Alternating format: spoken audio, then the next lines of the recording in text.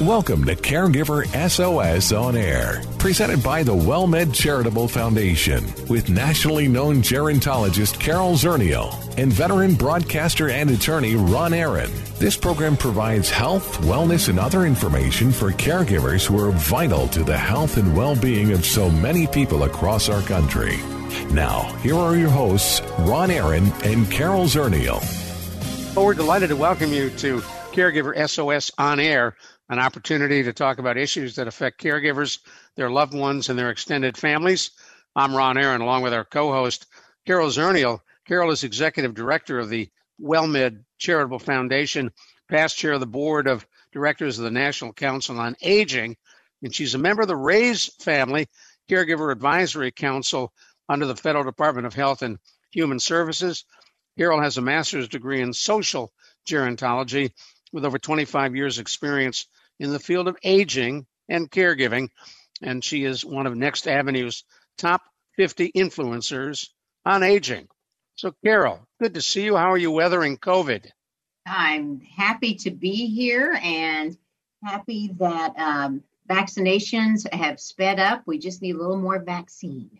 And rather than at home, you're actually in your WellMed office. I am. You know, there's a few of us in the office today, which is lovely. It's always good to see people's faces socially distanced, but it's a sign of the times, right? One of these days.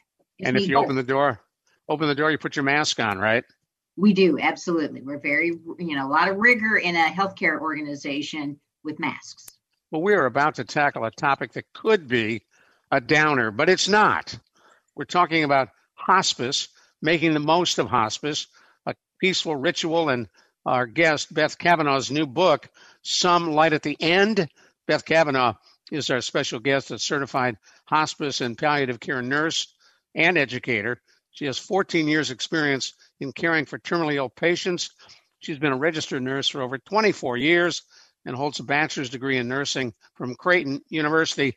And she and her husband hang out in Portland, Oregon, where they have, I like the way this is written, almost successfully finished raising their 3 kids. And if you want to know more about Beth, go to bethcavanaugh.com. And if you could see her, she has the best smile. Beth Cavanaugh, thanks for joining us on Caregiver SOS On Air. Thanks, Ron. Thanks, Carol. How old are your kids? The kids are 23, 21, and 16. Well, you are about almost done with successfully raising them. Yes. We have about 1.5 years. Not that anyone's counting with the 0.5. Right. Looking to be an empty nester. Yes. Well, talk to us about hospice and what attracted you to that field.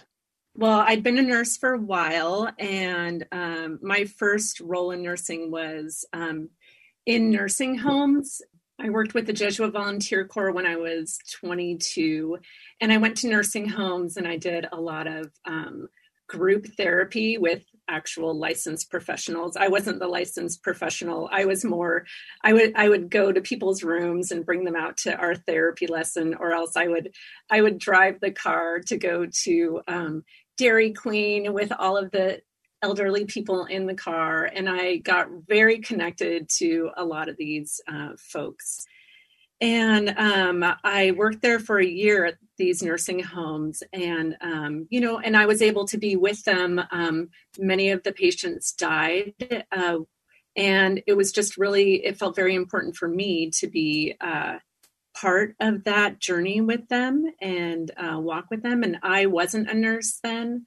But I guess as I got into nursing, and again, as you said, I've been a nurse for 25 years. I was able to be with my mom when she died, and it was probably one of the most profound things I've ever done with my life. And I don't have any regrets about it. So profound. Why? Well, because, it was my mom, and she actually allowed me to take care of her. I didn't think that she would agree to have me be her primary caregiver, the one who bathed her and got her to the toilet and dressed her in the morning. And she was really agreeable. I was a nurse at the time. I'd been a nurse for about a year and a half. So I was a little green at it, but It was just kind of amazing to be able to be with her when she was so vulnerable. Although she was pretty stoic, she didn't really share much with me in terms of what was going on internally for her. But the fact that I was also there when she took her last breath, I felt really connected to her, just being able to take care of her for the final months of her life, and then to be with her in that moment when she exited this earth. I feel like I have a really spiritual kind of existential relationship with her. Well, you were running a self-run hospice in a way. Well, I love the way that, you talk about that connection, because those of us who have used hospice and palliative services, we see that in a lot of the people that work in that field. But, for years, when I would talk to caregivers, people would sign up for hospice like the day before the person died or 3 days before the person died. Is that changing? Are we getting the word out that there's this wonderful palliative care, that hospice care? I know maybe you want to talk a little bit about how those are different. Mm-hmm. I do think that, I think the word is out there, Carol, but I also, I've done a lot of family conversations with people. So when the doctor says, hey, it might be time for you to think about hospice, here's the hospice nurse. And I would walk into the room and have a family conference about hospice with the patient and the family. And the patient, I didn't really understand it at the time, but a lot of patients would decline hospice. They were not ready. They were not enthusiastic about it. No matter how tenderly I tried to sell them on hospice, and when I say sell them on hospice, I just, there's so much good that hospice can do for a patient and so much relief that it can provide for people. But when you're in that space, and I don't know what it's like to be in that space, where one has a terminal diagnosis, it's really hard to get on board. So even though I think the word is out there about hospice, a lot of people know about it, but I think there's a lot of patients that just aren't quite ready for it. I heard the other day that maybe 17 days is the average length of stay on hospice. So I do still feel like I know many patients who they've been told by a couple doctors that it's time for hospice, but, months go by, and then in the last couple of weeks, they go on to hospice because they wound up in the emergency room, or, they have a pain crisis or something, and then they do it, and they sign on to hospice when it's a crisis moment, and everybody's kind of running around trying to figure out what's happening. And then, and then 2 weeks later or something like that, the patient may die. And it feels like it's so sudden and urgent for people. So I do feel like people still sign up too late for hospice. But I also understand how patients who are in that position aren't quite ready. She's Beth Kavanaugh. We're talking about hospice and the work she does as a registered nurse, talking about her book as well, Some Light at the End. I'm Ron Aaron, along with our co-host, Carol Zernial. You're listening to Caregiver SOS on air. And Carol, you've had experience with hospice in your own personal life as well as professional. Right. And I was the 17 days sounds like such a short amount of time. And I think maybe some of the difference, my mother-in-law had Alzheimer's and was on hospice. My own mother had Alzheimer's and was on hospice. Mm-hmm. And this was for about a period of probably, for us, it was about 6 months that we were able to have hospice services. And that made all the difference in the world. I can understand, I hear you talking about there are families where the person receiving the care has a terminal diagnosis. They know everything that's going on, and they may not be ready to think about hospice. Mm-hmm. But palliative care is not hospice care, and a lot of people do confuse those. So what is the difference? Palliative care is medical care, and it's usually kind of a team-centered approach. So usually there's a physician and social work, maybe a case manager, and patients can access palliative care if they have a chronic illness that needs symptom management. So if they have congestive heart failure or even cancer, and they may not be ready to, they're still going through treatment. They're still going through curative measures for their disease process. Palliative care can kind of walk with them on this journey of a chronic illness and help provide better symptom management, also offer tons of resources, and provide other services like maybe, like I said, the social worker. So maybe it's somebody who's, it's when you have a chronic illness like COPD, a lung disease, you need oxygen tanks. You have, your pulmonologist that you see all the time. And they're really good at helping to coordinate the care that's involved with this. I think the hardest thing with palliative care is that, at least in my experience, sometimes it's not available to people because of insurance. Certain insurances will pay for a certain amount of palliative care. So that's the only thing is accessing it. I think if it's offered and it's available to you and you have a chronic illness, I think it's incredibly beneficial.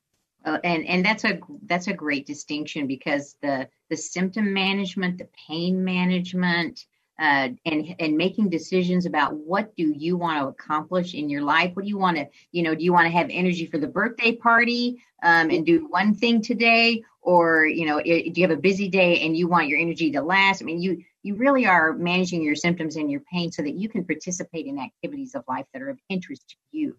Exactly, Carol. Yeah. Now we're going to talk more about hospice and some of the questions one needs to ask. How do you pick a company? They're both for-profit and nonprofit organizations offering hospice. How do you know who to go to? We'll find out about that as well. Beth Cavanaugh is our special guest, a registered nurse whose book is out called Some Light at the End. And Carol Zernial is our co-host. I'm Ron Aaron. Thank you for listening. Caregiver SOS on air. The WellMed Charitable Foundation would like to remind you it is important to stay connected while social distancing. Caregiver stress may be higher now, and specialists are available to talk with. There's no question that we are living in not normal times, but whether the new normal will be the old normal is yet to be seen. So if you are troubled, if you are feeling stressed, ask for help. Services are provided at no cost. See more at caregiversos.org. Hello, friend. Hello, friend. Really good to see you once again. Hello, friend. Hello, friend. Really good to see you once again. Thank you so much for joining us on Caregiver SOS on air. I'm Ron Aaron, along with our co-host Carol Zernial, and we're talking with Beth Cavanaugh, Making Death in Hospice Care a Peaceful Ritual. Her new book, Some Light at the End, is available as well. So, Beth, I want to talk about the book a little bit and tell us what it's all about and who it would, from your standpoint, who should be reading it. Okay.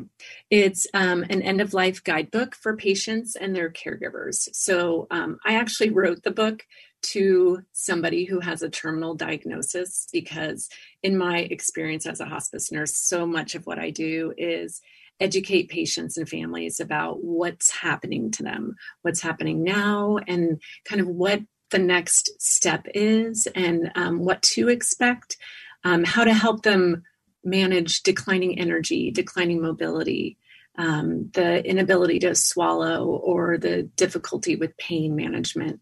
So a lot of my book is written, I'm a hospice nurse, so it's very nursey. It's not nursey in terms of difficulty understanding. It's written conversationally, like I talk to my patients and families, but it has things like constipation, anxiety, pain management, delirium, all those things that the practical things that a lot of people have to deal with at home. And, most people who take care of a dying loved one, they don't have training as a nurse or a CNA. And so it just offers them a little more guidance and wisdom while they're taking care of their loved one at home. And how does one, go ahead, Carol, I'm sorry. I was going to say, I'm curious about the title when you say the light at the end, because what you've described is very wonderful, practical things that people do need to know. But, in your title, I hear another element that's in the book. Mm-hmm. Yeah. I mean, it feels like it covers a lot of different territories for me. It's illuminating just this end of life process. It's providing some wisdom, for people what to expect. It's I do feel like the end of life can be beautiful if you're able to actually kind of see a little more clearly what's actually happening. And you can maximize the quality of life when you know, okay, dad is now declining. He's not able to get out of bed anymore. He probably has, maybe a couple of weeks left.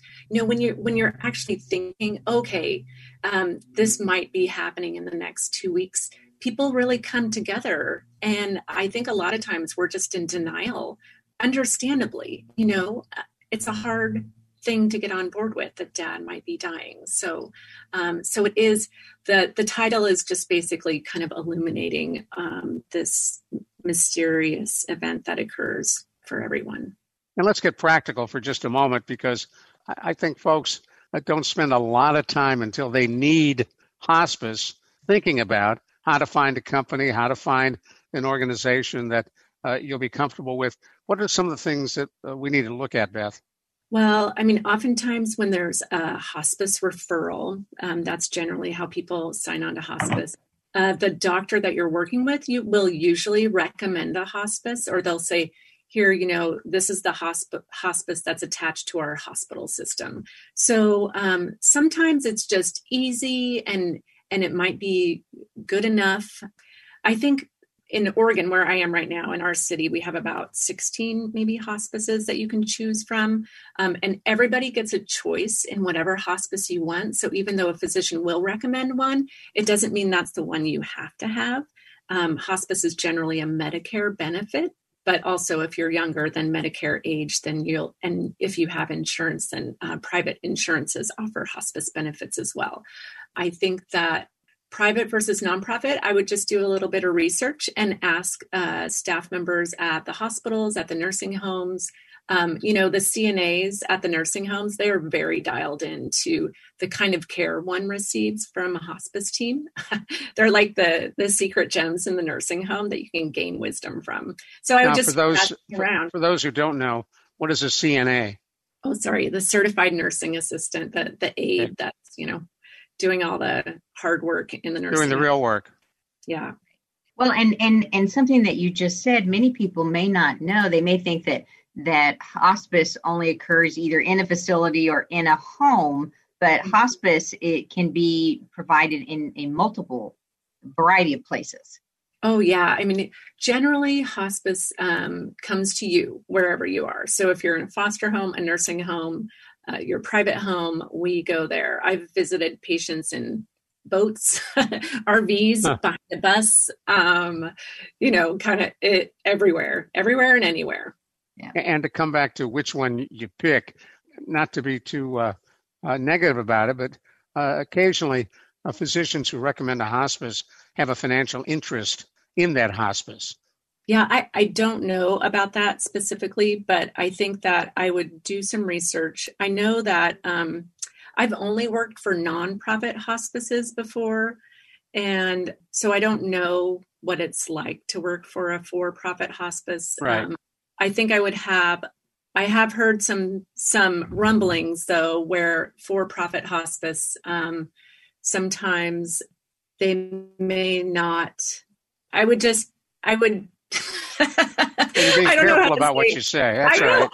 I just don't know. That's the thing. I feel like I would be talking at a school, if I said something bad about nonprofit hospices, because I simply don't know. I've never worked there before. I've heard rumblings of sketchy. Well, but I think that, asking around, and then when somebody comes to your home, they need to be a good fit. We all know if somebody comes into the home and this is not the person that you want to have or your loved one wants to have around them at end of life. Right. It's an intimate journey, and they will be in your house when a lot of things are going on and down. So yeah, you do want it to feel like a good connection. Yeah. So you can ask those questions. What do you think the most important thing that if you were going to pick a few things about hospice, what would you want to communicate that people may not know unless they read your book? Well, there's, I think it's important to know that there are things that happen to somebody who's dying. They physically decline, where they get weaker over time. and then they may need to be use a walker or a wheelchair, and then a hospital bed maybe. So there's this physical decline that happens. And I think just knowing that helps people to anticipate, what the needs might be. There's also this decline that happens with food and fluids. And, my dad spent most of his time trying to feed my mom steak and eggs while she was dying from lung cancer. And you lose your appetite, you lose your ability to swallow. So I think just knowing those things are really important in terms of where to focus your energy. Yeah, the food one is a big issue because a lot of people, I've seen a lot of caregivers who are determined to have their loved one eat without realizing that it's not time to eat anymore. Yes. That's a good point. And we don't really do a 411 for caregivers on these issues. Maybe that's why they need your book. Well, and I'm curious, we, as Americans, we don't like to talk about death. We don't think about it. We don't discuss it. Is that still a big barrier? Oh, yeah, definitely. I mean, people are really afraid of dying. And I get it on some level. I've been thinking about it for a long time, though. So my husband believes he will never die. So, people don't like to talk about it. That's right. And I think that's why, sorry, part of the reason I wrote my book, this book is a really gentle, transparent, offering to people. It really approaches the subject gently. And there's a lot of pauses in the book. It's a color, it has colored sections in it. And it's really beautifully written so that people can just kind of choose what they want to read about. Maybe it's constipation today. Maybe it's, emotional processing tomorrow. But you can just kind of take it in bite-sized pieces. So now, one of the things you write about is the speed very often at which hospice happens. Yeah, it can just feel like it's happening in a crisis. Like I said in the beginning, is sometimes nobody wants hospice until it's just a crisis. There's pain, they can't breathe very well, they end up in the ER, and it's now it's really time for hospice. So there's a lot of scrambling because patients really do need a lot of care at home when they're dying. At some point, they will need 24/7 care. They will be in a hospital bed the whole time. Someone will need to help them, bathe them, change their diaper. It's a lot of physical care. And so I think if people are ready for that, which nobody really is, but it happens in a crisis. And a lot of times there's not enough support, dialed in and ready. Well, are there you talked about pain management. Are there medications available for pain management in hospice that might not otherwise be available? Yeah. I mean, most people basically get it's called a comfort kit. I call it a welcome package, welcome basket. And it usually has morphine in it and Ativan and Haldol, which helps with nausea or delirium. So there are they have great access to medications, and it's also a lot easier to get their medications. A lot of hospices they have a pharmacy that actually drives to their home and drops off prescriptions and stuff that they need. So it really is a nice service to have. I mean, just for ease of the pharmaceutical piece, Right. Well, and so you've really laid out, probably anybody listening has learned something about hospice, including myself, that they hadn't really thought about before or didn't know. Mm-hmm. Thank you. Now, where do we find your book?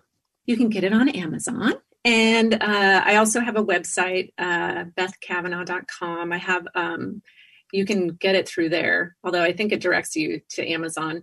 I have 250 copies lying on my floor, so if you want one, contact me.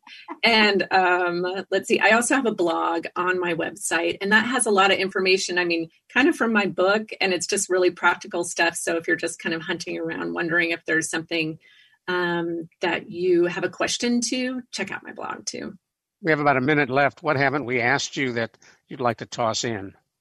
Well, I just think it's really a powerful life event that occurs. And I think if you can step towards it rather than be afraid of it, it's okay to be afraid of it, but just step towards it.